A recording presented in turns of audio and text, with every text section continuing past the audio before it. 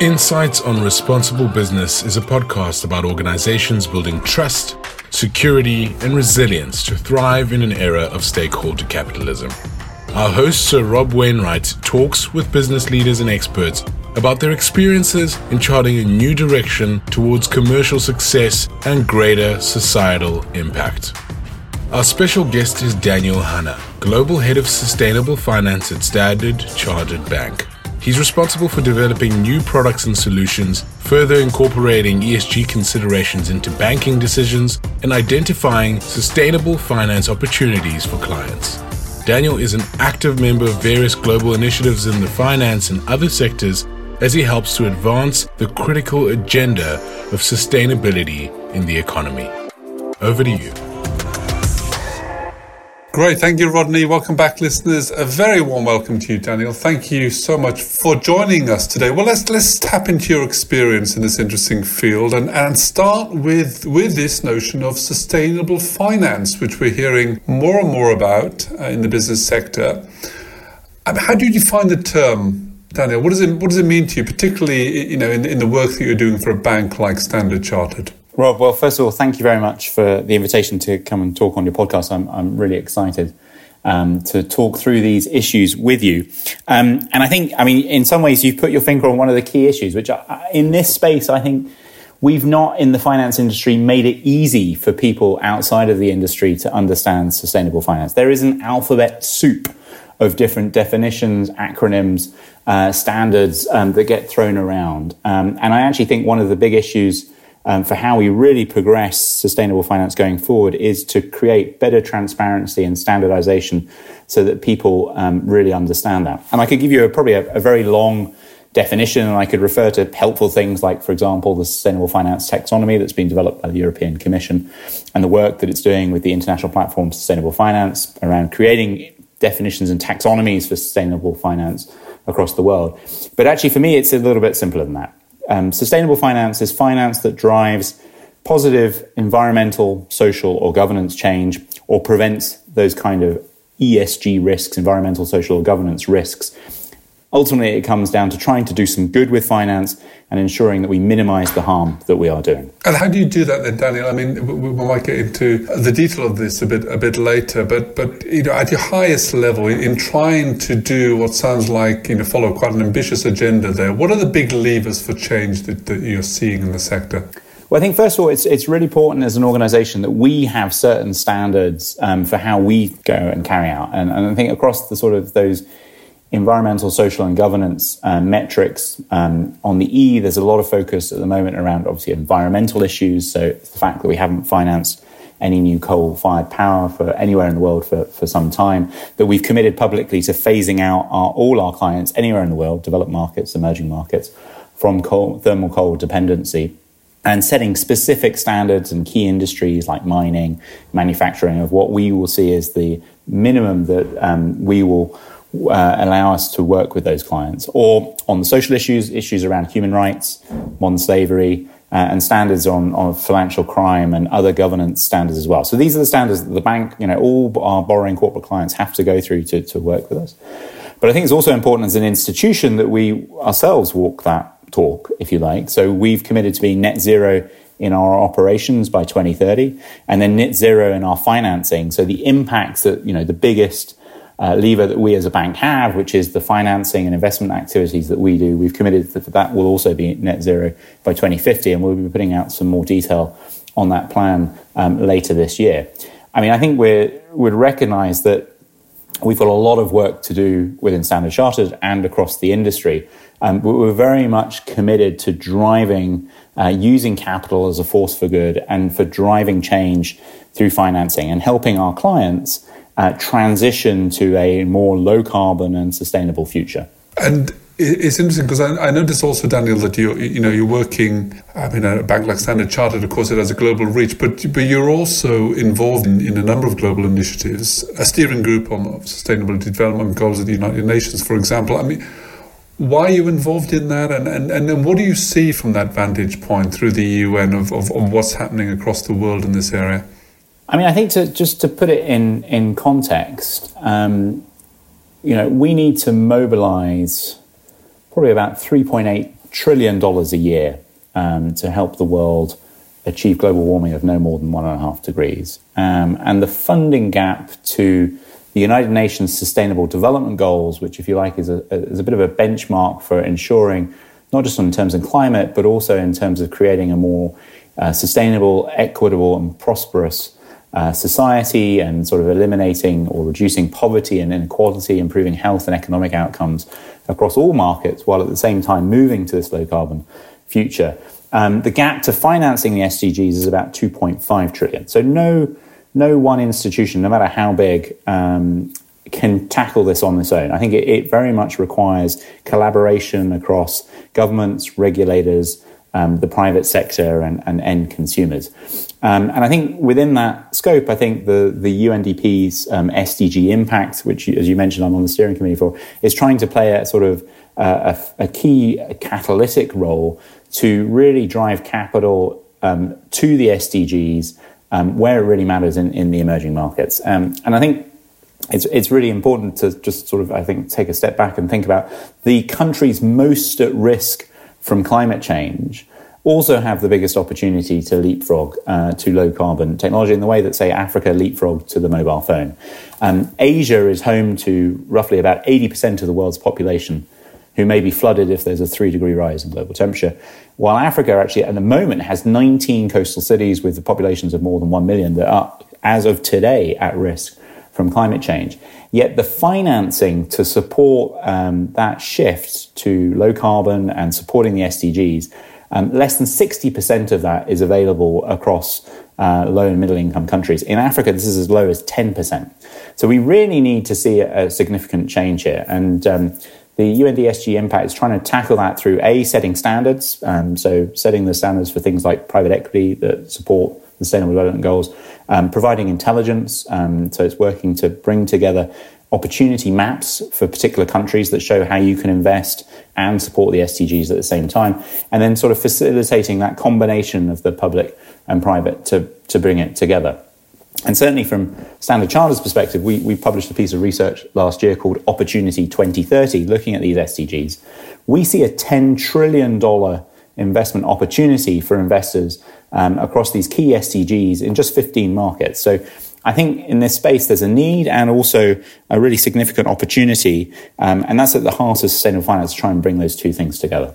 Yeah, I noticed those sort of figures, $10 or $12 trillion, they were drawn up at the time of SDGs as well as making the point that there is an enormous investment opportunity, as you say, at the same time, creating hundreds of millions of new jobs. So the economic financial incentives seem very significant. So is this a sort of a pipeline blockage issue? What is it? Because if the investment incentive is so high, why are we still struggling to get sustainable finance through the door? I mean, I think it is definitely a multifaceted issue across, as you say, is the pipeline there, encouraging capital to move to new markets. We did a survey of the top investors that between them have $50 trillion of assets under management.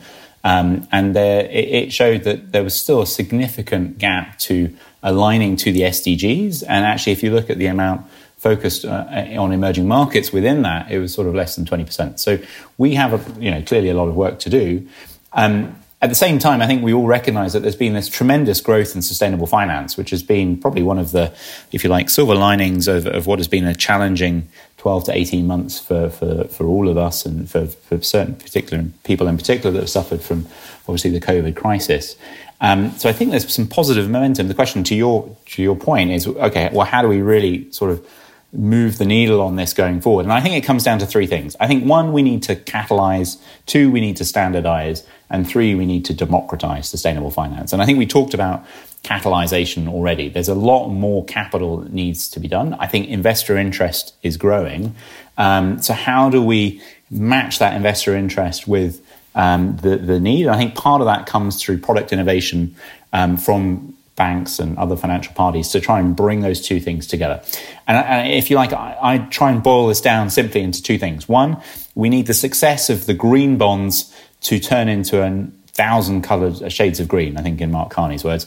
And 2, we need green to become a rainbow. So let me just explain those two things. One, I think really the big gap now, I think we've seen the success of green financing, is we need to develop this transition financing. So rather than just supporting green companies raise more or green projects, how do we help companies that may be sort of defined as brown transition to better low carbon business models?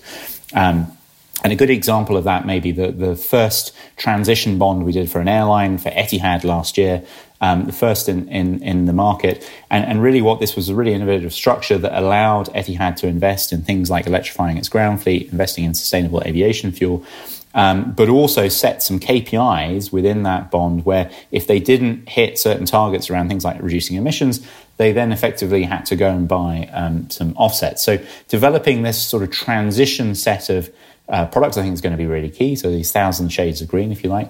And then the second thing is the rainbow effect. I think green bonds are great, but we also need blue bonds. We need orange bonds. We did one of the first sort of orange bonds to support equality.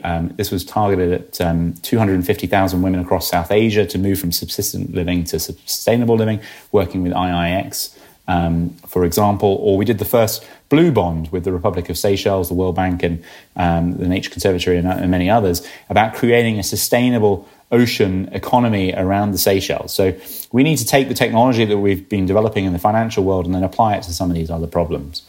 Then I think we need to standardize. I think one of the biggest obstacles to raising more sustainable finance is the lack of transparency and information, this myriad of standards and conflicting definitions. So standardization helps markets grow. That's why we put out an annual impact report so that you can see the link of our financing to the SDGs and the impact that has in terms of saving carbon or for example, giving people access to clean water for the first time. I mean, all of that makes sense, Daniel. And you talk about the sort of the rainbow colours. As the rainbow colours, of course, of 17 different SDG goals. They cover a broad range of interest here.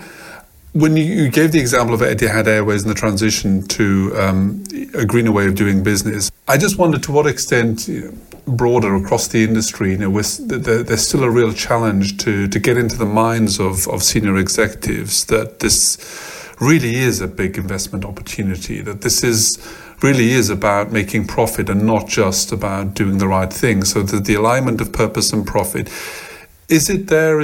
I mean, you talk about investor interests certainly being there now. Is it being translated into the kind of high-level executive buy-in that we need? I mean, I think that at the moment in any board across almost any country in the planet at the moment, I think other than sort of dealing with the immediate after impacts of the sort of shock that we've gone through with the pandemic, sustainability and probably digital are now the two topics that absolutely dominate every conversation. So I think absolutely now there is that awareness at a board level, both I think frankly of the risk presented by climate change and also the opportunity in terms of transitioning to low carbon technology in businesses, and the pressure that's building from regulators and shareholders and consumers.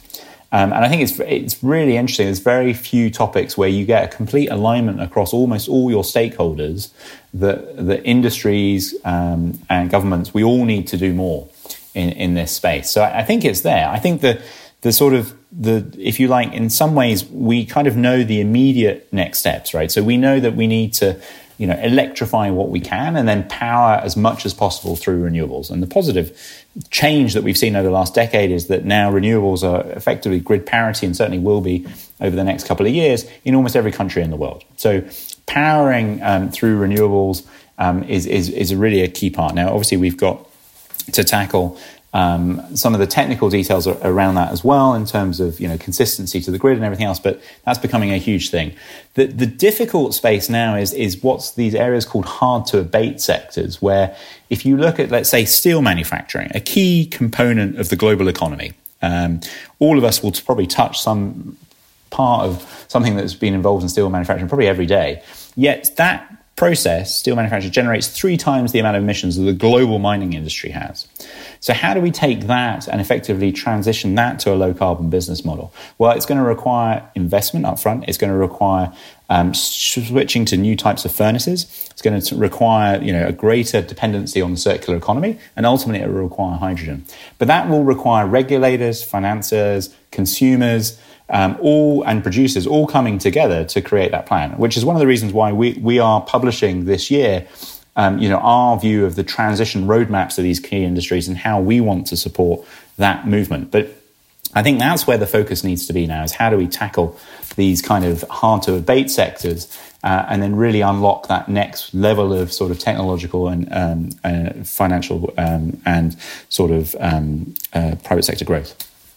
Well, it's great to hear the progress that you're making and that you're moving on to even bigger challenges now. At the same time, there's a lot of talk about greenwashing, a term that describes a company spending more time and effort talking about a sustainability agenda and perhaps not enough on the doing part. Is this really a feature? Is it still a challenge in the sector? How do you see that, Daniel? I think greenwashing is absolutely a very critical challenge for the industry, and I think it definitely is one of the big impediments that we need to actively tackle collectively. Certainly at Standard Chartered, we take this incredibly seriously. We have a separate committee, effectively, that looks at any new product that we say is green or sustainable and actually vets that it's really having the impact that it's saying that it does. And I think this is going to just become a more and more important issue.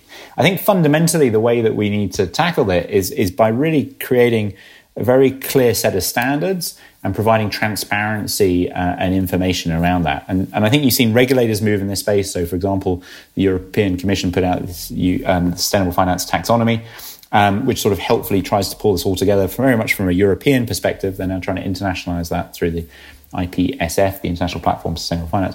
But also, I think you can look at other markets, whether it's in the green bond principles that really help set the standards and then would catalyze the growth of the green bond market, or at the moment we're working on the sort of voluntary carbon markets.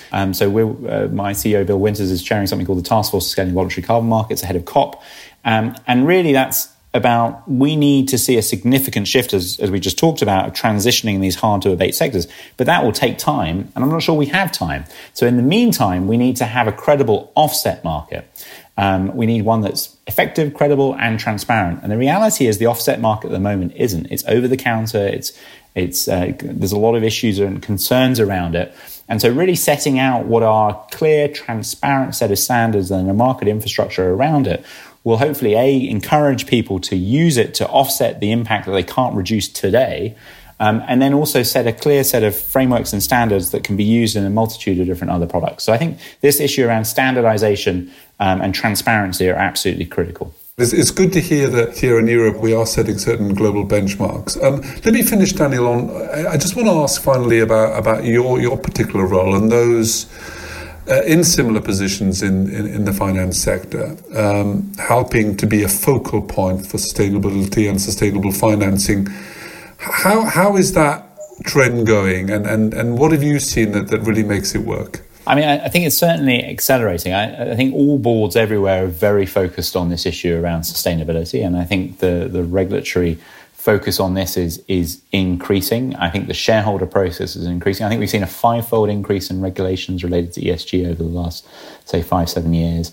Half of the shareholder resolutions in the US over the last sort of 18 months have been related to environment topics as well. So certainly I think there's a big focus, and I think actually Deloitte put out a very interesting report about the future of the Chief Sustainability Officer.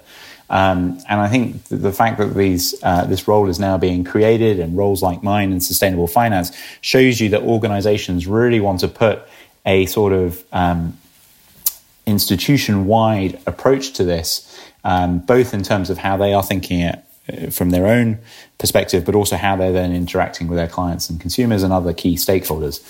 So I think it's definitely one that is accelerating. And I think, increasingly, particularly within the finance space, we may stop talking about sustainable finance and really then just focus around finance that is sustainable.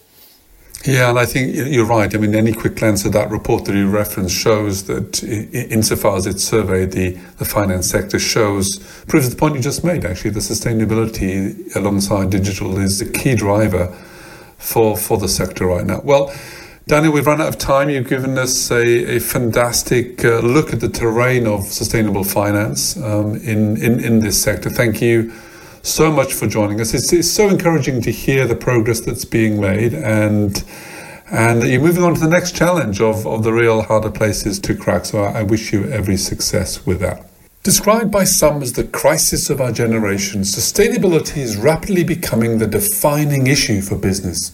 Sitting at the heart of that, as we seek to reverse the erosion of our economic, social and environmental capital, is the financial services industry. Banks and others in this industry have a unique perspective on the risks and opportunities involved, of mobilizing investment and a sense of purpose to drive meaningful change in the economy.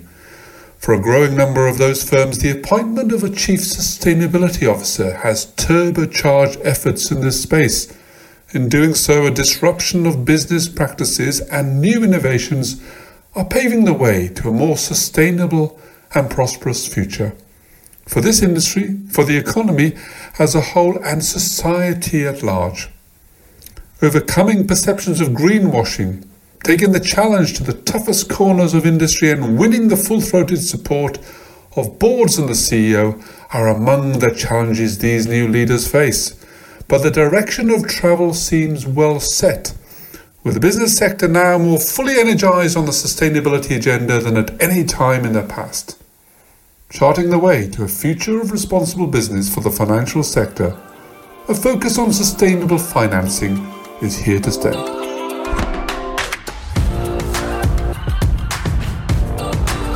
Thanks for listening to another episode of Insights on Responsible Business. Hope you enjoyed it, and we'll tune in to our next episode. Review us on Spotify, the iTunes podcast app, or whatever popular podcast app you're using, and find out more on Deloitte.nl.